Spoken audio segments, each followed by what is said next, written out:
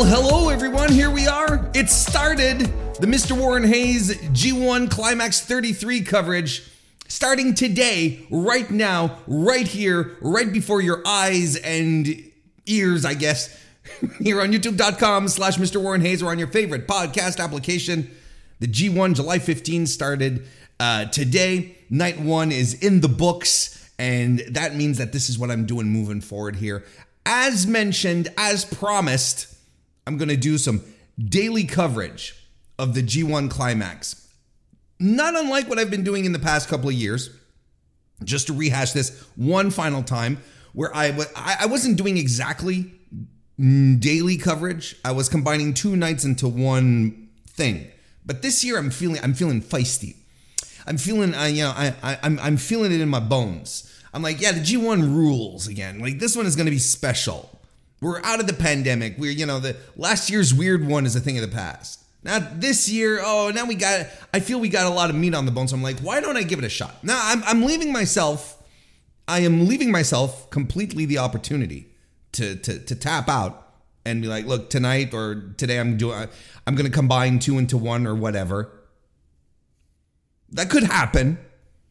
But I want you to rest assured that I will do my very best to bring you daily one-on-one coverage of every night of the G1 CLIMAX 33. And why wouldn't you? It's the best tournament in pro wrestling every year. Why wouldn't we get into it? Why not? And I guess I should say before moving forward, before going forward any more than we have already, I would like you to leave a like on this video on YouTube, as well as subscribe to the Mr. Warren Hayes Show channel if you don't want to miss a thing. This is all going to be available in a nice handy playlist on top of that. And if you're listening to this on your favorite podcast app, well, again, you can follow and subscribe there, but also, a little 5-star review on Apple Podcasts, a little 5-star rating on Spotify. Those things are really useful, help grow the channel, and I would appreciate it a great deal.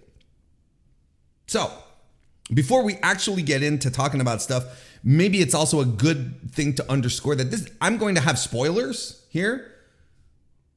There's going to be spoilers throughout the entire thing. So if this is if you're just looking for, overall thoughts and whatnot, this might not be it. We're getting into the results. We're talking about things that happen. This is not a spoiler-free recap. So, you might, and that's okay. I prefer that if that's what you're looking for, that you just tune out right now and you're like, hey, thank you, Warren Hayes, for letting me know and not allowing, myself be spoiled. I appreciate it, Warren. You're a cool guy. All right, so let's just get right to it then. We'll start by breaking down the A block action. Chase Owens defeated Gabriel Kidd, and look, the match in and about itself, like the official bell time, according to Cage Match at the very least, 2 minutes, 55 seconds. But it was a lot longer than this because Gabe Kidd ran out during Chase Owens' introduction and blindsided him with a chair to the back of the neck. Well, the edge, not exactly a chair shot, more like spearing him with the edge, just to make sure. And listen, Gabe Kidd completely loses it. Fights right into the crowd, and he's completely unhinged. Like, Kidd is completely out of control, taking the railing apart and like violently and throwing railing around and tossing chairs around right into the audience.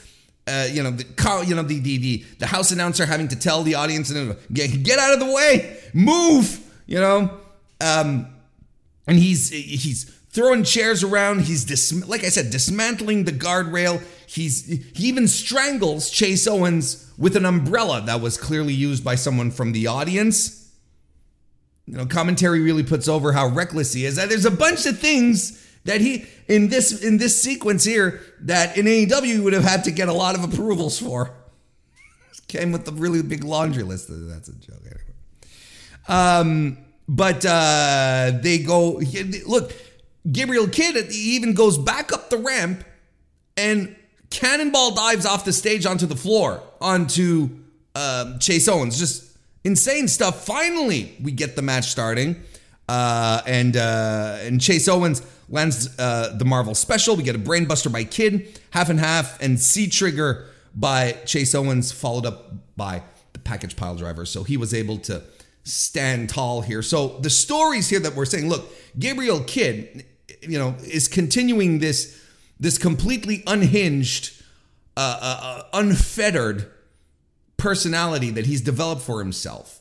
I talked about it on the podcast earlier this week. If this is a reflection of, how, unfortunately his mental state had landed him into, not that long ago, maybe over a year ago. And he's playing off of that moving forward. I mean, that's just good pro wrestling, and it's very interesting. And right now he's one of the most compelling personalities to come out of this new Bullet Club. I'm enjoying everything he's doing. Right now, you're thinking Gabe Kidd is coming out. Oh shit, something is about to happen. And this is what was needed, especially after the first match. This was the second match of the night. And we needed something like this to sort of get the energy levels up, to add to the level of unpredictability that permeates this entire G1 as well. I think this is one of the themes. The angle was really fun because on top of that, don't forget, Chase Owens is still Bullet Club, and Gabe Kidd comes in, and treats him like he's not.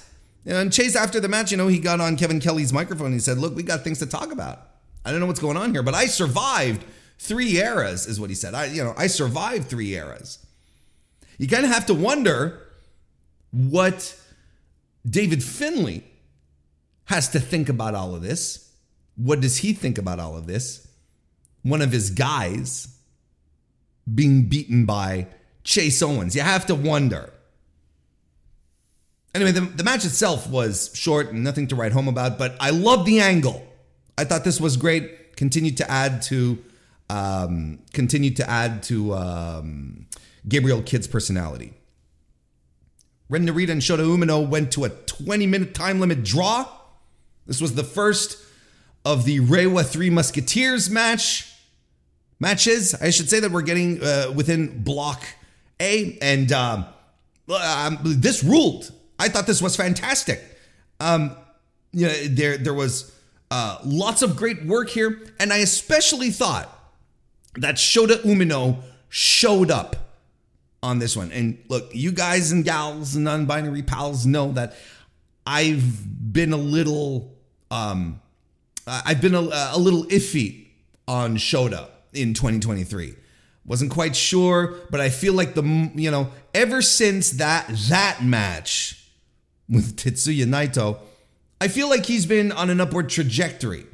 He hasn't been tearing the house down, but I don't think he's been slipping as much. I think being surrounded by some of the best wrestlers on the planet, his beef with Okada, his friendship with Mox, and working with these people is helping him find his footing more. And I thought it was extremely evident in this match.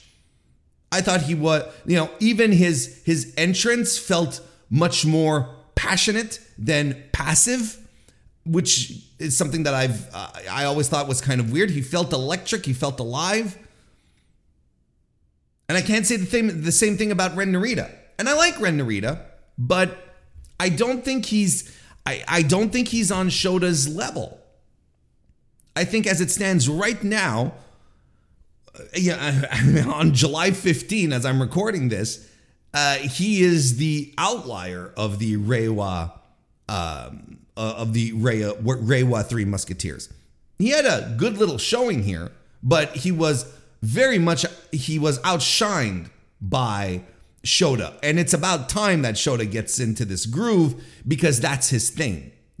What did Charlton say? He fights like Moxley. He fights like Moxley. He has showmanship like Tanahashi, and he talks like Naito. Well, look, if you have the ingredients of arguably three of the greatest to ever do it, let's start seeing it, pal.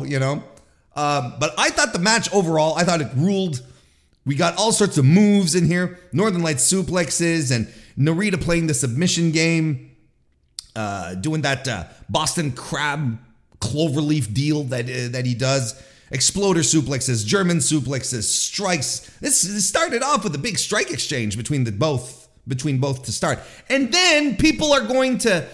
I hope people are not still wondering whether or not New Japan putting out the Three Musketeers stuff was a mistake. Oh, it backfired. This didn't fucking backfire. And you saw it in this match. I told y'all on the podcast this week that it didn't backfire. We saw it in this match here. The first match with two of the three out there, and they just want to kill each other. This match ruled. Umino gets the ignition in. Narita kicks out of the pin attempt. Narita fights back with the Cobra twist. We got the countdowns. We got 30 seconds in. We got German suplexes. They go to time.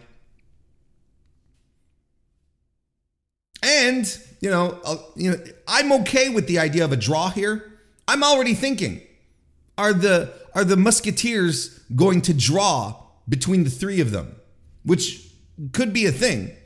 But to any degree here, Chris Charlton was already putting over the history that they had as Young Lions, saying that there was always bad blood between the two. And now they're continuing this on their main run, I guess. This is pure New Japan storytelling in this regard, where they have two stars that they clearly like, and they're ready to protect enough and protect their feud, protect their animosity to the point of saying this first match here out the gate, you guys are going to draw, and we'll be able to play off of this in the future. This is the kind of storytelling New Japan does, and I'm in for it. I'm all here. Anyway, so they both get a point out of this one. Yota Tsuji versus Kaito Kiyomiya, where the Noah, former GHC champion, got the win. What a match. This also fucking ruled. Kiyomiya comes in and he's doing his intro, and he's on the floor and he's got his back turned to the ring and he's playing up to the crowd, and Tsuji just fucking dives on him. That enormous, massive human, the gene blast, blasts his genes. I don't know. That's not what he did. He didn't do that. But he went right after him, and he's manhandling Kaito Kiyomiya, who eventually gets some strikes in that end up stinging Tsuji. And Kaito does his Muto tribute spots and then works the knee, running head scissors, shoulder tackle. He works the knee, but then we get a running head scissors by Yota Tsuji, which got me out of my seat. I was like, look at this guy. Shoulder tackle and a power slam. Figure four by Kiyomiya, German with a bridge. He does an overhead throw on Tsuji, which is no small feat, but speaking of feet, Tsuji lands right on his, and he delivers a fantastic headbutt that just destroys Kiyomiya. Kiyomiya fights back, gets a tiger suplex, a spinning driver, and the Shining Wizard for the win. This was very good. This was very, very good. It ruled. Giving Kiyomiya the win clearly establishes him as competition, especially against Yota Tsuji, where you're like, well, this is one of the Three Musketeers, right? This is one of the three guys. But he's coming in, he's saying, Kiyomiya comes in, he's like, no, he's coming in, getting the win off of one of the Three Musketeers, which most people seem to agree is the more compelling of the three, the more finished product of the three. The two others drew. So are we saying here that Kiyomiya is, above these other guys? Maybe. Because he just beat the third guy. Now, in New Japan G1 booking style, this could also spell disaster for Kiyomiya, because there is a very verified long history of those winning their first match don't win the G1. But then again, we're looking for first and second to head off to the playoffs. So it's not necessarily a question of winning the block. It's you can come in second. So we'll see what happens. I still think Kiyomiya is going to move on to the playoffs, especially if these Musketeer dudes start going around pulling draws on each other. And Tsuji, man, he's special. Look, there's nothing I can legitimately add here that would come across as, unique analysis here. But his offense here was so sharp and awesome and impactful. Like, this guy is a polished pro wrestler. He looks good, an absolute beast of a man. And at some point, I think he's hulking up after a move, right? He's on the floor, or he's not hulking up, but he's regaining his composure. And he finds the hot camera, and he looks right into it, and he gives that smile, that enormous Attack on Titan smile. And he's looking straight into the camera, and I'm like, Jesus Christ, this guy gets it. This guy absolutely gets it. So he loses his first match, but this doesn't matter.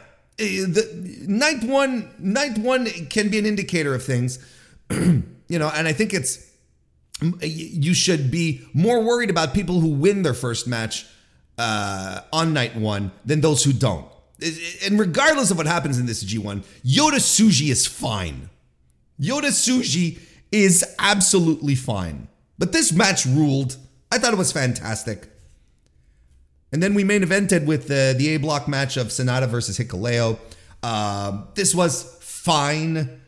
Hikuleo attacks before the bell. I don't have many thoughts on this match. Hikuleo landed the final sequence was pretty good. Hikuleo landed a last ride, but Sanada pulled out the deadfall for the win. And we didn't need this match to be anything more than what it was. Cage Match puts it at 10 minutes and 16 seconds. So one of the shortest matches of the night, if you're counting the Chase Owens Gabe Kidd bell to bell. It is the second shortest match of the night, and that was your main event. That was your champion. Look, I've said it before, and I'll say it again. Sanada benefits from having short matches. I don't think he's a long match player. I think he revels in the shorter ones. I think he's better in that position. So this works for him. I don't think this match was great. Far from it. I thought it was fine. And I'm waffling between was this good. Hikuleo, I'll give you this for this match. Hikuleo looked more fired up and more into this than any other time I've seen him recently in New Japan. Like, not even the Jay White match, I felt he had this oomph to him. And Sanada was fine. He hit he did his Muto tribute spots as well. We're good. He hit it, he played the hits. But I was actually worried that they were going to go, that they were going to try to stretch this past the 15-minute mark. And I was like, how are you going to get anything compelling out of Hikuleo? But we didn't need to worry about that. So a fine main event, didn't tear down the house or anything, but it was fine. So again, if we break down the standings once more, Sanada, Kiyomiya, Owens all tied at 2 points. Shota Umino and Ren Narita both drew, so they have 1 point each. Tsuji, Hikuleo, Gabriel Kidd rounding out the bottom at 0. I told you on Tuesday that this would be the most interesting block. I told you this, and we're already there because we've got draws already. We've got Yota Tsuji, who's at 0. We've got Kiyomiya, who scored his first win, and a lot of people were telling me, Warren, there's no way Yota Tsuji's losing this. And I'm like, I don't know, because unpredictability is the theme of this G1 this year, and I feel we're already off to that start. So that was Block A for Night 1. All right, let's get into Block B. Standings right now. Kazuchika Okada, Yoshihashi, Taichi, Tangaloa all scored 2 points. But then Kenta, Great-O-Khan, Will Ospreay, and El Phantasmo all rounding out the bottom. First match we're going to talk about is El Phantasmo versus Yoshihashi, where Yoshihashi got his first 2 points. This was the opening match of the entire G1 this year. I thought it was okay. The work was good. Everything was there, but it lacked a little something. It lacked some spark. Was this maybe due to the crowd in Sapporo not being all that great? Because I found this crowd tonight to be very hard. I thought they were very hard. It was difficult for them to get into the show, to get going. It took them a while, El Phantasmo did his very best in this match to get the crowd into it. Even doing some Sting shouts, before doing his Stinger splash, which he wasn't able to complete, but. I don't have many thoughts about this match. Again, I thought it was fine, well worked, lacked a spark. I liked the ending. I thought the Springboard Thunder Kiss 86 was pretty cool because commentary said that, I don't know if this was accurate, but Yoshihashi seemed out of position to eat a Thunder Kiss 86 off of the top turnbuckle, which is what we usually do. When I say we, I mean ELP. So ELP, if that's the case, and ELP decided to springboard it instead, first of all, that's awesome. Second of all, that's great. That's fantastic thinking on his feet at the same time. Just great stuff. Great stuff overall on that part. But we get some fighting spirit towards the end. Crucifix bomb for Yoshihashi gets the win. I got nothing more really to add to this. I'm still expecting some... We got to get some great matches out of ELP now. I am on great match El Phantasmo great match watch. That's what I'm on right now. That's what I'm looking for. Anyway, so that was the opener. Then we got Tonga Loa defeating Kenta. Of course, this was the first match Tonga Loa had upon returning from injury, so he's right back in there. As Andrew Rich pointed out in the Voices of Wrestling Slack, he is now pulling a tribute to Bad Luck Fale by wrestling in a t-shirt and camo pants. Someone has to do it, I guess. I didn't like this match. I thought it was kind of slow. I wouldn't say it was bad. I don't think it was a bad match, but I think it kind of stunk. I don't think it was good. I have nothing really to add here. And look, again, this is what you have to expect out of the Kenta matches, right? And I think it kind of stinks that Tonga Loa got saddled on his return match with Kenta. The match was so placed and was meant to focus on the knee. I think that's the story they'll probably be talking about for Tonga Loa throughout the tournament. Kenta was focused on his surgically repaired knee. So anyway, no big surprise that TL won. But Kenta is what it is at this point. And we had Kazuchika Okada defeating the Great Okan. I enjoyed the beginning of this match where Great Okan is like, I'm going to completely throw you off your game and bring in my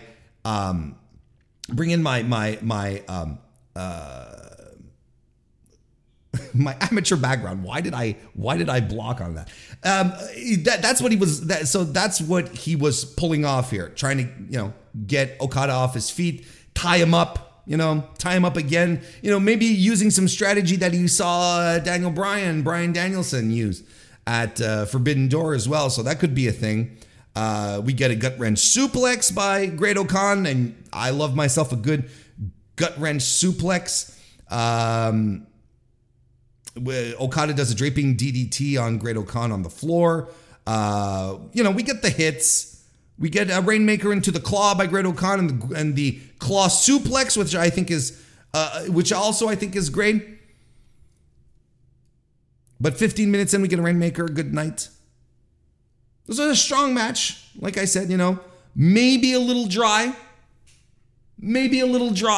But good stuff. Well done, well put together. Okada just celebrated briefly in the ring, and he walked back, and I don't know if he was too thrilled with his performance or the performance of the match here, but it is what it is. And then we had Taichi defeating Will Ospreay. So we get a strike exchange to start. And then this pivots onto the floor, over the barricades, deep into the arena. And Will just goes all Gabriel Kidd on Taichi. You better get that out of your system, Will, if you're heading to AEW. I'm just playing.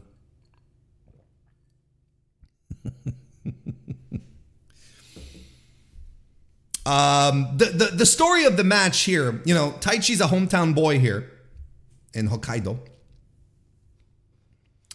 He's a hometown boy. So Will is full on heel here. He's like, oh, this is the guy you want, all right? And there's even a moment, where they get back into the ring after the beatdown, and he being Will Irish whips Taichi, and Taichi just collapses. So Will goes to the floor, grabs the timekeeper's time tracker. Why am I bad with words today? And he gets the timer, and he looks at it and he goes, look, 6 minutes. If this guy's already winded, I'm going to make him suffer for 20. And that's the problem that Will runs into in the match, because then at one point, because Will is absolutely dominating Taichi, and Taichi hits one move. He hits a kick to the side of the head, which Will then sells like he punctured his eardrum, right? His equilibrium is completely thrown. And he sells this for a good part of the match. And then when Will starts getting his footing back, when he's not selling as much and he's sort of back on his feet, and commentary's doing a good job on top of it, even equating it to the beating. This might be a little more sensitive because of the beating he took at the hands of Kenny Omega at Forbidden Door. We're connecting a lot of dots here. It's making it dramatic. I'm like, once we're done with all of this and Will gets back on his feet, he's like, I got to put this guy away now. Like, there's no more fooling around. There's no more, Billy Goat walking around being all cocky. He's like, no, now I got to put him away. Now he starts throwing hidden blades and whatnot. But Taichi had time to regain his composure, got some time to breathe, regain some energy. Taichi tries to mount some offense, but Will Ospreay still all over him. But Taichi lands a super dangerous suplex. An axe bomber, crowd is on their feet. Black Mephisto gets the win. This is how you do local babyface matches. This is how you do it right here. It was, and at the same time, in the meantime, while protecting one of your top guys, not making him look like a complete schlub. Because because the thing here, the argument you could have in kayfabe is if Will Ospreay hadn't got the leg to the ear, to the side of the head, would this match have ended this way? Probably not, because he was in complete dominant control. But then you can also say, well, if Will Ospreay had not been a dick to start the match, maybe he would have, maybe it wouldn't have gone maybe he would have ended it quicker. Anyway, don't call this an upset, because Chris Charlton ran through everyone that Taichi has beaten in G1 situations. This was a very good match. With like I said, Will Ospreay playing the shit heel, the shit local heel, making sure that Taichi gets the crowd reaction that he needs. Toying with Taichi throughout the match, and then people getting really happy, really glad that Ospreay can't find his balance. I loved this match. I thought it was great. There was no surprise here with Taichi and Will Ospreay. No big shock that this match was really good. And that wraps it up for Block B tonight. So overall, I would say a good first night. Not anything mind-blowing, not anything like you're like, whoa, like top to bottom, just awesome stuff.